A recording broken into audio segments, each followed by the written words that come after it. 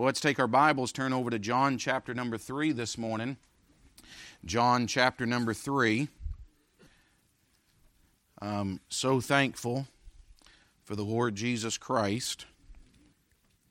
And over the past couple weeks, as I was praying towards service today, I could not get past the simple subject matter of it's still all about Jesus. And just making sure our focus is on Him. I get tired of hearing a lot of other things taking place in the world. Can you imagine if we had the news media that just went 24/7 talking about Jesus? Wouldn't that be okay? And people say, well, they believe all the news media and they believe everything they read online. I'm thinking, pick up a Bible and read that if you believe everything you read. Then get a Bible, start reading that, and believe what you read. But I'm so thankful. Listen, this ought to be a place we come together, open up the Word of God, and speak about Jesus. If you found John chapter 3, if you're able and willing to, let's stand together. We're going to begin reading in verse number 27. John chapter 3 and verse number 27, and we'll just read down through the end of the chapter. John 3:27, John answered and said, "A man can receive nothing except it be given him from heaven. Ye yourselves bear me witness that I said, I am not the Christ, but that I am sent before him. He that hath the bride is the bridegroom, but the friend of the bridegroom which standeth and heareth him rejoiceth greatly because of the bridegroom's voice. This my joy therefore is fulfilled." And verse number 30 is our text, but he must increase, but I must decrease. He that cometh from above is above all. He that is of the earth is earthy, and speaketh of the earth. He that cometh from heaven is above all. And what he hath seen and heard, that he testifieth, and no man receiveth his testimony. He that hath received his testimony hath sent to his seal that God is true. For he whom God hath sent speaketh the words of God, for God giveth not the Spirit by measure unto him. The Father loveth the Son, and hath given all things into his hand. He that believeth on the Son hath everlasting life. And he that believeth not the Son shall not see life, but the wrath of God abideth on him. Aren't you thankful for Jesus? And boy, I'm so thankful for scriptures like this that we can look at. And I'm going to come back and preach on it's still all about Jesus. And look at verse number 30 here. He must increase, but I must decrease. Let's pray together. Father, we love you. Lord, we thank you for the Word of God. And Lord, we're thankful that we can read it. I'm thankful that we can meditate upon it. And I'm thankful for the difference that it makes in our hearts and lives. And Lord, I pray that it would do just that this morning. And Lord, that Jesus Christ would be exalted, glorified, and lifted up and magnified in each and every one of our hearts and lives more than what He was this morning when we woke up. Now have your will and way now. In Jesus' name we pray. Amen. Amen. You may be seated. To set the context of Scripture here, John chapter 3, of course, if you spend much time in church or reading the book of John, you know that at the beginning of chapter 3 is when Nicodemus came to the Lord Jesus and asked Him that wonderful question about, we know Thou art a teacher come from God. No man can do these miracles except God be with him. And Jesus responded with that wonderful statement where He said, except a man be born again, he cannot see the kingdom of God. And then the Lord Jesus goes into this discourse of knowing the difference between that which is of the earth and that which is spiritual. We even read some of the verses at the end of the Scripture that he which is from heaven speaks things that are heavenly. He that is of the earth speaks earthly things. And I'll just take a time out right here and say, you know, you can tell a lot about a person by their manner of speech. If they're always talking about things here on this earth, maybe their roots are down a little bit too deep. And knowing that we have heaven that's waiting for us. Well, then we have that wonderful, well-known verse in the Bible that most memorize, starting all the way back at the kindergarten and Sunday school and junior church, verse 16, for God so loved the world, that He gave His only begotten Son, that whosoever believeth in Him should not perish but have everlasting life. The Lord Jesus continues His discourse showing the difference between eternal life and eternal condemnation. But then we have entering the scene here, we have a man named John the Baptist, who his disciples come to him and start saying, hey, there's this other man that's preaching and teaching, and there's multitudes that are gathering around him.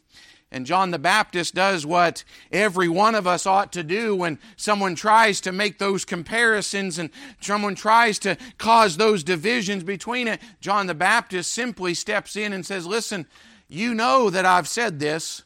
I'm not the Christ. And boy, it'd be wonderful if some even in our religious realms and even across our nation today would understand and come to the realization that, hey, they're not Jesus. And they're not the Messiah. And they're not the one that's going to be the Savior of the world. And John the Baptist is reminding these disciples here, saying, listen, I've told you this. I'm not the Christ. In fact, I come before Him and I'm just proclaiming Him. I'm just telling people about Him. And he uses this comparison, and I'm wondering if they were saying, why are you so happy? Why are you so joyous? And he gives them the reminder of what we just had a couple days ago of the bridegroom and then the friend of the bridegroom. That the bridegroom he's all excited, but the friend of the bridegroom, he's not the one getting married, he's not the one getting the wife, he's not the one with a life-changing decision, but he's happy for the bridegroom. He's rejoicing for him just at the sound of his voice. He's happy for him, and that's what John the Baptist is saying about Jesus. Listen, I'm not Him, but I'm rejoicing because I know Him. And I'm rejoicing that I get to tell other people about Him. And I pray in our hearts and lives, listen, it might do some of us good to realize you're not Jesus either. And you're not God. You're not the one that listen, has to control everybody else around you, okay? Hey, listen, I have enough of an issue taking care of the person I looked at in the mirror today. And then I'm responsible to get up and preach the Word of God. But what you do with that, listen, in the quietness of your home and your car, I'm not the Holy Spirit of God to come say, hey, you got to be living this certain way. No, I'm just rejoicing that I know who the bridegroom is. I'm rejoicing that I know who Jesus is, and I'm just going to be telling others about Him. Hey, I know Him. And I'm thankful for that. And he makes this great statement here in verse number 30. And may I remind us that what was written down almost 2,000 years ago in John chapter 3 and verse number 30, He must increase, but I must decrease, is just as real and true today as it was 2,000 years ago. You say, well, I don't read that Bible. I want to be able to read a book that's relevant today. I'll say this, there hardly hasn't been a page that I've looked at that isn't just as relevant for today and what we have in the Word of God. Now, as I looked at this and what John the Baptist was saying, he was dealing in a very physical sense here, saying, listen, I am here to be able to exalt the Lord Jesus Christ. We need to lift Him up, and in that process of Him increasing, I must decrease. But I started looking at the Scriptures, and can I remind us that there are a few things throughout the Scripture, and we look at the exaltation of the Lord Jesus, there's a few things He's already exalted in. I thought as we look through the Scriptures, and I'll just give these and then share a few more thoughts this morning, I thought, listen, He's already exalted in the salvation that He provides. The salvation that Jesus provides. You say, what do you mean? Well, I just quoted to us John 3:16. Do you know there's not another religion? There's not another God with a little g. There's not another prophet around this world that offers the assurance of an eternal salvation. There's not a one. The Bible says that whosoever believeth in him should not perish, but have everlasting life. The verse before that, John 3:15, says, for whosoever believeth in him should not perish, but have eternal life. There's not another prophet that's ever walked the face of the earth that can compare to our Savior, the Lord Jesus Christ, in the salvation that is offered. We're reminded over in Hebrews chapter 2 and verse number 3, he says, how shall we escape if we neglect so great a salvation?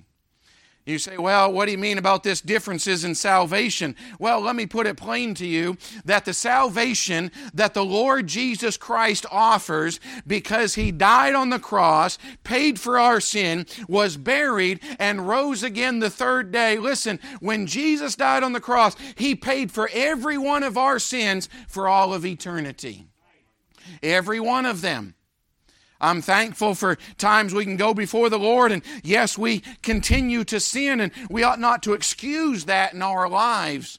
But he's given us an avenue to be able to confess them and to be able to repent of those and be able to forsake those and to be able to turn away from them. But I am as eternally saved right now as I ever will be. Jesus died once for the sins of the entire world, and whosoever shall call upon the name of the Lord shall be saved. Can I remind us that we're not going to show up one day at the pearly gates, and Peter's not going to meet us there. I know that's how all the jokes start, doesn't it? So I had this joke. I showed up at the pearly gates, and Peter was there and said, okay, I got 3 questions for you to be able to ask. Come. That's not how it's going to take place. We're not going to get to the pearly gates and have Peter there with a scale to be able to weigh out how many good works and how many bad works we did. And maybe just, in fact, if our good works outweighed our bad, then maybe he'll let us in. That's not what the Bible teaches. Can I say the salvation that Jesus has provided for us? Listen, it's not by works of righteousness which we have done, but according to his mercy, he saved us. Paul said it best over in Ephesians chapter 2, verses 8 and 9, for by grace are ye saved through faith, and that not of yourselves. It is the gift of God, not of works, lest any man should boast. And boy, I'm thankful for the salvation that Jesus offers. Listen, he's already exalted in the salvation he offers. Nobody else even comes close to him. You say, well, Pastor, you're just saying that because this is a Baptist church and you're preaching from the Bible. You're exactly right, I'm preaching from the Bible. And you can take some other of man's books and they can try to say you have to fulfill all of these things in order to get to heaven, and you might be able to have a chance to be able to get there. The Word of God is the only one that gives us 100% assurance that we have it today. And I'm not waiting with uncertainty to find out whether I've done enough good to be able to get there. You say, well, preacher, I believe I can just do enough of my good works. And I'll just ask you this, just like you've asked people and I've asked several other people. If my good works get me access to heaven, then why did Jesus have to die on the cross? Why did he have to do that? Why did he have to suffer? Why did he have to be whipped and beaten, tormented, have his beard plucked out of his face, a crown of thorns pressed down upon him, whipped with a cat of 9 tails? Why did he have to be crucified and nailed to a cross and publicly ridiculed and embarrassed and mocked and gone through all of that if my good works will get me to heaven? Because the answer is my good works don't get me to heaven. And Jesus had to die on the cross. And we had to accept, the exaltation of Jesus is the salvation that he provides. But then can I remind us that Jesus is already exalted in the name that he's been given? Remember what the Bible says over in Philippians chapter number 3? Wherefore God hath highly exalted him and given him a name that is above every name. Chapter number 2. That at the name of Jesus every knee should bow, of things in heaven and things in earth, things under the earth. Every tongue should confess that Jesus Christ is Lord, to the glory of God the Father. Hey, listen, he's already been given a name that's above every name.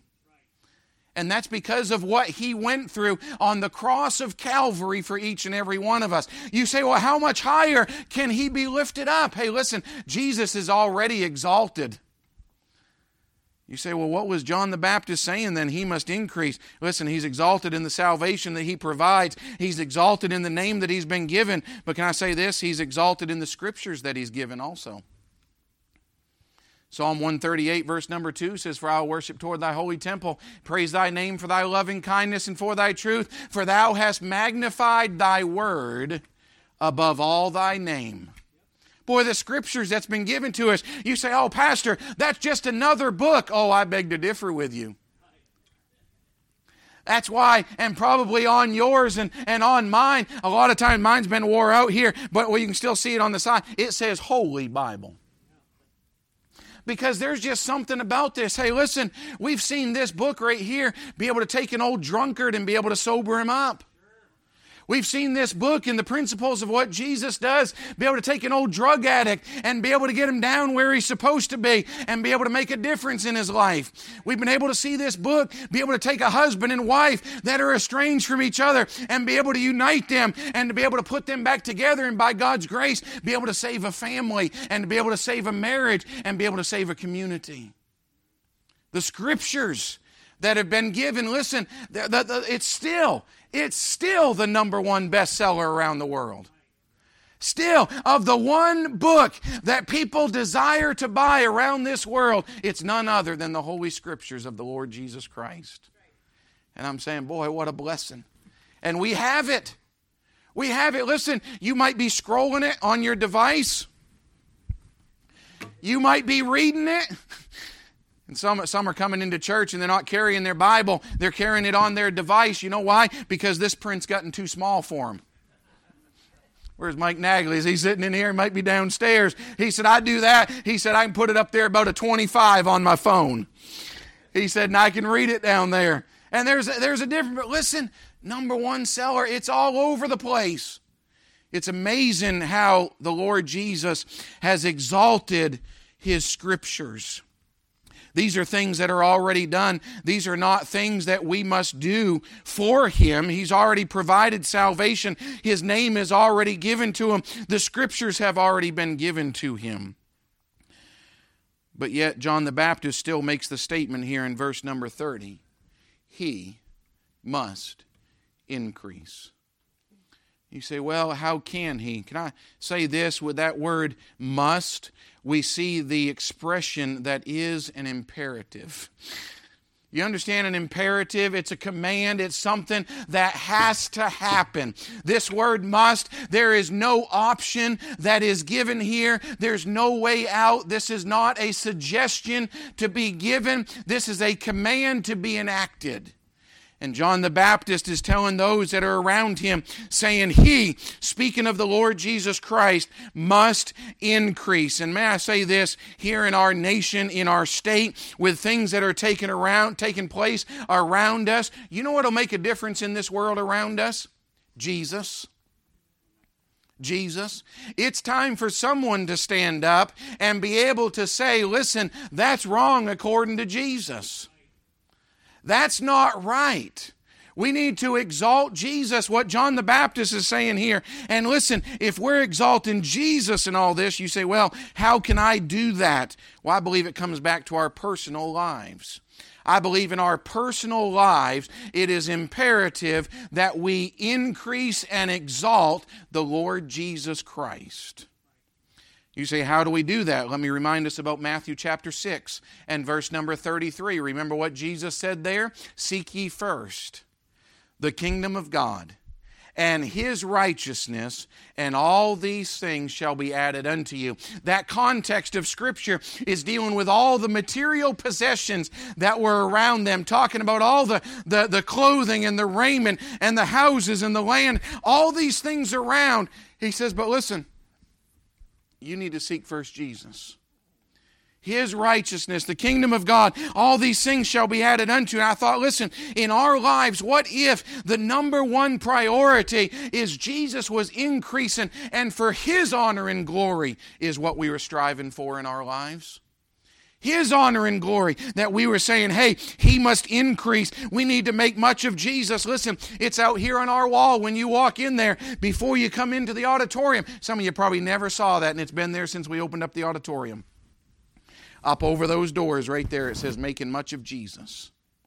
You say, where'd you get that? We got that from our church down in Tennessee that we were members of, Shenandoah Baptist Church, down there in Cleveland, Tennessee. You walked in there, and listen, in bigger letters than that, it was across that back wall, said, making much of Jesus. You know where it came from? John chapter 3 and verse number 30, He must increase, but I must decrease. You understand, when we start pushing someone else up, it usually starts lowering ourselves. As we're increasing the Lord Jesus Christ, listen, all His glory as we would do things throughout life. And I wonder this week if we've lived our lives for our glory or for His glory. I wonder if we've done things that we can come to the end of the week and be able to say, hey, look at all the things that I've done. Look at all the things that I've accomplished. Or have we lived our lives to be able to point glory to the Lord Jesus Christ? You know what the difference is? He's worthy of it, we're not. He's worthy of it.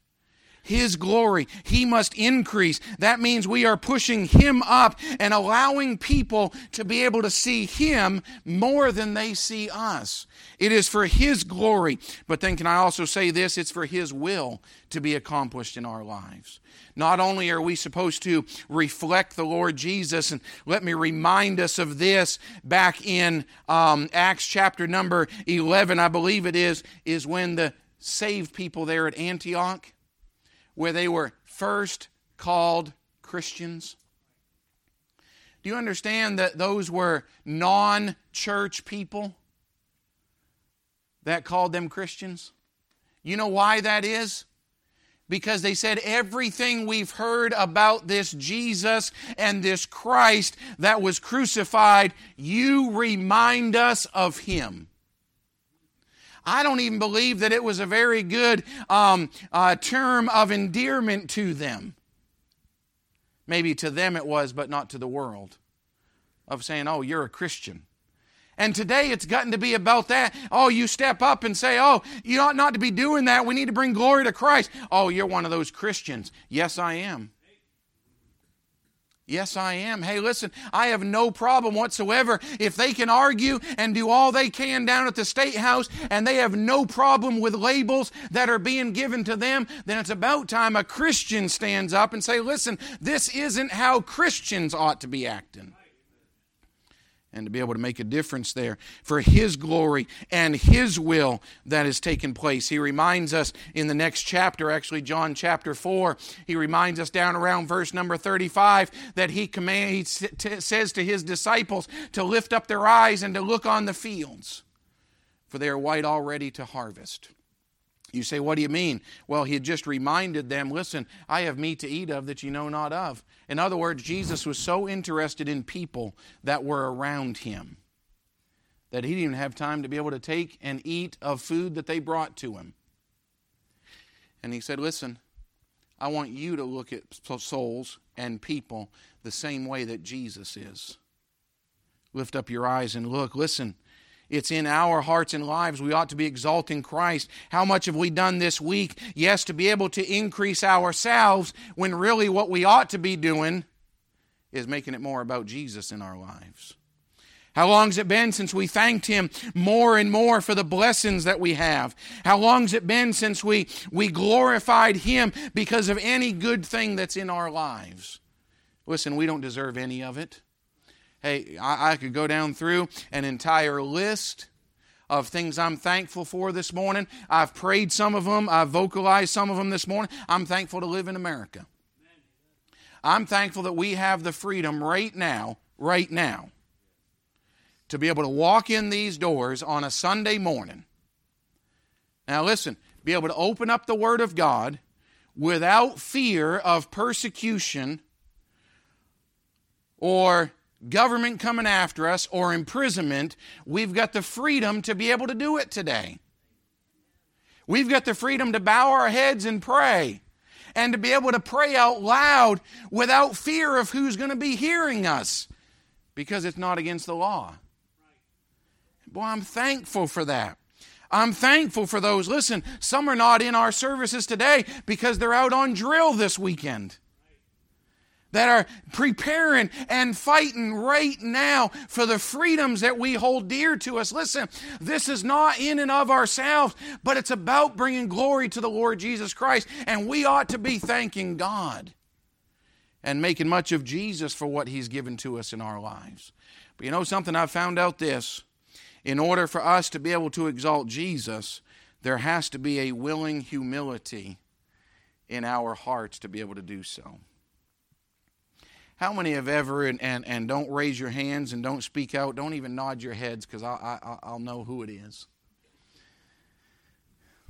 Credit starts being given for a job well done, and they name someone else, and you fully know that it was you that did it.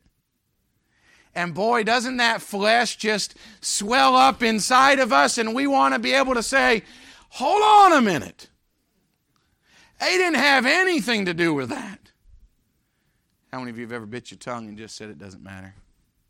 The job got done. The job got done. I was told this years ago.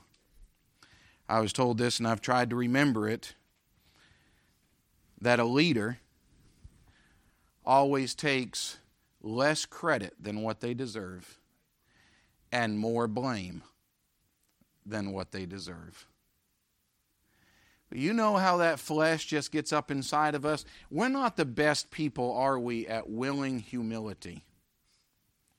Now, sometimes there's false humility, and we'll tell everybody about it. Well, you know how humble I am? I mean, just talk to me. I'll tell you about it. I wrote the book on humility. Pre-autographed every one of them because I knew they'd want it.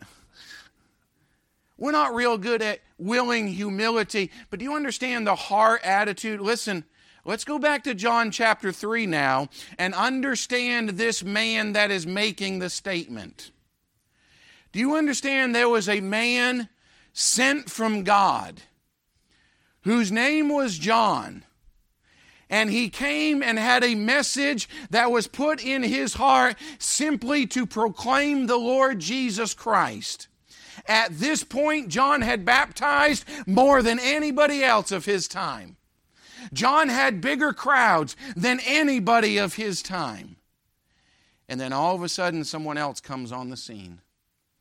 And as soon as Jesus shows up for the first time, John takes a moment and points everybody to Jesus. He's standing there at the Jordan River, and as soon as Jesus is coming down, John stops the entire thing, gets the entire congregation, points them to Jesus and says, "Behold, the Lamb of God, which taketh away the sin of the world." And then over the course of the next few weeks, we know that Jesus' ministry is beginning to rise. He goes and spends the time in the wilderness. He's tempted. He comes back after 40 days, calls his disciples, and now all of a sudden the crowds are going like this. Now all of a sudden, hey, John's not out there healing people. John's not out there raising the dead. All John was doing is preaching a message. Hey, repent, for the kingdom of heaven is at hand. He wasn't even a well-dressed preacher, by the way. What would y'all have thought if you walked in here this morning? Y'all probably would have turned around and run if you walked in here and saw me dressed like how John the Baptist was. I mean, just in a leather girdle, and I'm up here eating locusts. I mean, locusts and wild honey. That's what John ate. I mean, that's what Bible is. Can you imagine showing up here, Brother Chamberlain sitting down here saying, "Yeah, I would have turned around. If that's the uniform for that church, I'm not going there, okay? We're not getting there." Hey, listen, the crowd started going like this, and all of a sudden Jesus starts getting a bigger crowd than what John the Baptist. And now John the Baptist says, "Listen, he must increase, but I must decrease." In other words, for this world, now understand this, for this world to see more of Jesus, they're going to have to see less of us. That means our conversations that we have with people. I read a statement this week as I was preparing and studying, read a statement this week that a man said and is very convicting. He said, "Why don't we try to have conversations?" He said, "When we're talking to people out here in this world outside the church," He said, why don't we try to have conversations, majority of which are about things that's only going to matter 1,000 years from now. Boy, it was convicting of how much time we spend and talk about everything else. And in a lot of cases, if we'll think back over our conversations, boy, we're real good at exalting ourselves, aren't we? But when's the last time we said, I just want people to be able to see more of Jesus than they see of me? And John the Baptist, one of the most popular preachers of the day, now listen, his popularity wore out real quick. Especially when he looked at Herod and said, hey, what you're doing is sin. Can you imagine looking at the political leader and saying, hey, it's not right what you're doing. It's not right. As soon as Herod got the opportunity, listen, went to the prison there and actually beheaded him and brought John the Baptist's head in on a silver charger and presented it there at a party. And I thought, boy, that's decreasing, isn't it? But his whole message was about exalting Jesus. And I thought, I wonder in our hearts and lives, listen, our lives, He must increase, but I must decrease. There needs to be a willing and a voluntary humility. Now, I'm not talking about we get to the point of beating ourselves with the sticks and the rods and the branches. I'm not talking about that type of humility. But I am reminded, and let me just read these verses to you, what the Bible says over in the book of James. You know these verses, James chapter 4 and verse number 6, what the Bible says, but He giveth more grace. Wherefore He saith, God resisteth the proud, but giveth grace unto the humble. God doesn't like pride. Brother Van Horn, missionary here with us today, he quoted it in Sunday school this morning over in Proverbs chapter number 6. The first thing that God hates is a proud look. Now listen, if we're so full of ourselves and so puffed up with pride, the last thing we're going to do is try to exalt Jesus and allow them to be able to see Jesus in us. We understand what 1 Peter chapter 5 says. I'll read this to us. We love chapter 5, verse number 7, casting all your care upon Him, for He careth for you. But verse number 6 says this, humble yourselves therefore under the mighty hand of God, that He may exalt you in due time. It wasn't intentional, but it seemed like through Sunday school he brought a lot of things and dealt with the military. We have the general here with us today. I've thought about several things. I never went into the military. If there was one thing that if God were to allow me to live my life over, I got out of Bible college, went right into ministry. But I thought if I could have had a few years there to be able to serve our nation. But I thought, I've heard the accounts of those young men that get off the bus and they're full of pride, full of themselves, and they're going to teach the drill instructor something. They're going to teach, you're chuckling too, you've gone to battle with them, haven't you? They just know everything. And it's all of a sudden they get humbled a little bit. You know what I've found out in each and every one of our lives? If it would be more of a voluntary humility. And be able to say, Lord, I'm not just doing this to lower myself, but the entire purpose of this is, listen, I'm going to humble myself so that I can exalt Jesus. When's the last time we made our lives about Him? Listen, there's not a one of us today that have the status of what John the Baptist had. There's not a one of us, listen, I'm not the forerunner to the Lord Jesus that God gave the message to be able to go out and be able to proclaim, hey, the Messiah is coming, here He is, behold the Lamb of God. God didn't give a physical message to be able to do that. I've got the message today. But I will say this, even John the Baptist, greatest preacher of his day, until Jesus showed up, said He must increase, but I must decrease.